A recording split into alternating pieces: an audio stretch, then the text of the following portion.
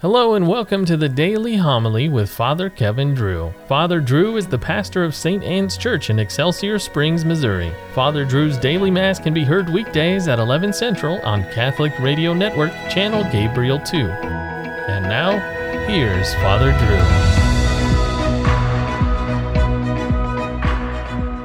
Drew. A reading from the letter of St. Paul to the Colossians.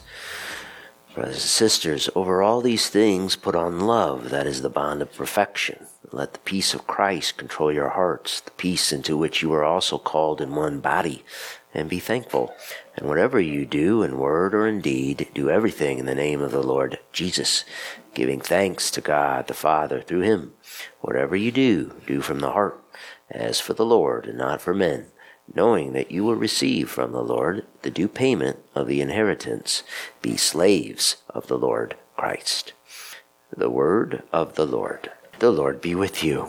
A reading from the Holy Gospel according to Matthew. Jesus came to his native place and taught the people in their synagogue. They were astonished and said, "Where did this man get such wisdom and mighty deeds? Is he not the carpenter's son? Is not his mother named Mary, and his brothers James, Joseph, Simon, and Judas? Are not his sisters all with us?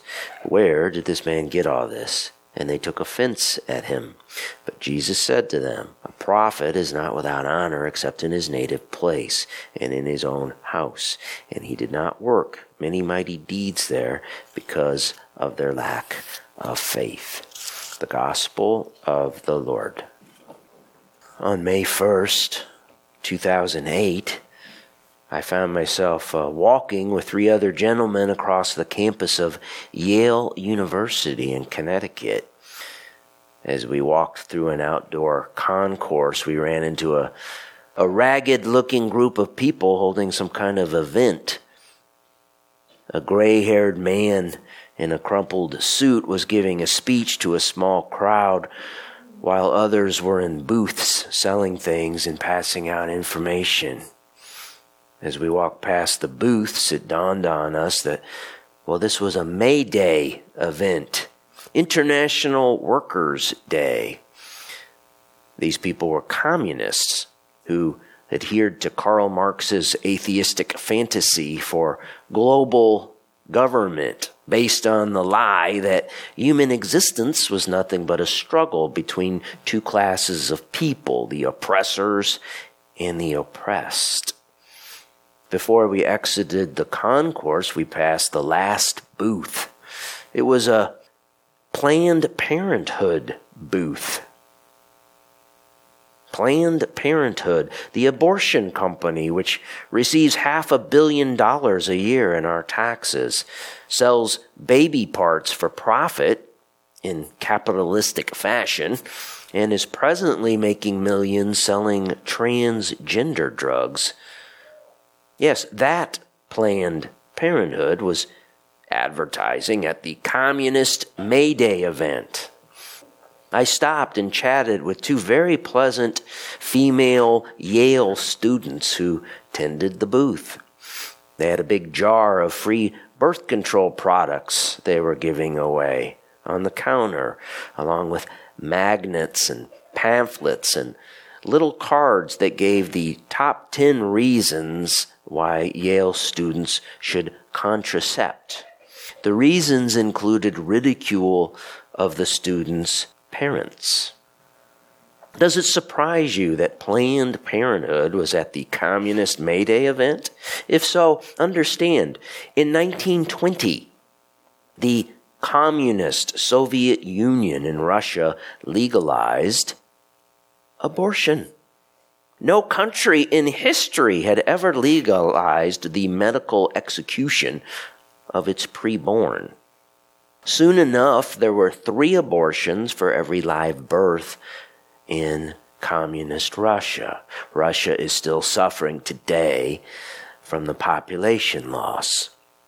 The very same year the communists legalized abortion in 1920, Pope Benedict XV lamented, quote, "We now see with true sorrow that society is now much more depraved and corrupt than before, aggravating it to such an extent as to create the threat of irreparable ruin. This world government will no longer acknowledge the authority of the Father over his children, or of the public power over the citizens, or of God over human society. All things will, if implemented, lead to terrible social convulsions like those which are already happening. We, therefore, concerned most of all by the course of these events, remind those on our side who earn their bread by their work to save them from socialism, the sworn enemy of Christian principles. That with great solicitude we recommend them in particular to Saint Joseph, to follow him as their guide and to receive the special honor of his heavenly patronage.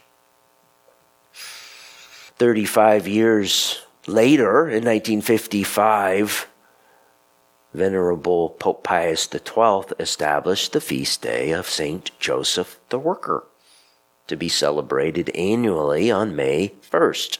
This date was specifically chosen in order to counteract the predominantly socialist and communist holiday, International Workers' Day, also known as May Day. Listen to Pope Pius. Saint Joseph is the best protector to help you in your life, to penetrate the spirit of the gospel. Indeed, from the heart of the God-man, Savior of the world, this spirit is infused in you and in all men. But it is certain that there was no worker spirit so perfectly and deeply penetrated as the putative father of Jesus, who lived with him in the closest intimacy and community of family and work. So if you want to be close to Christ, I repeat to you, ite ad Joseph, go to Joseph. That was Venerable Pius XII addressed to Italian workers on May 1st, 1955. Yes, let us go to St. Joseph, the father of the Holy Family. Let us pray that he will protect us from this world government which no longer recognizes the authority of a father over his children. Let us pray for his protection of the oppressed class of human beings who never get the opportunity to work because they do not get the opportunity to be born.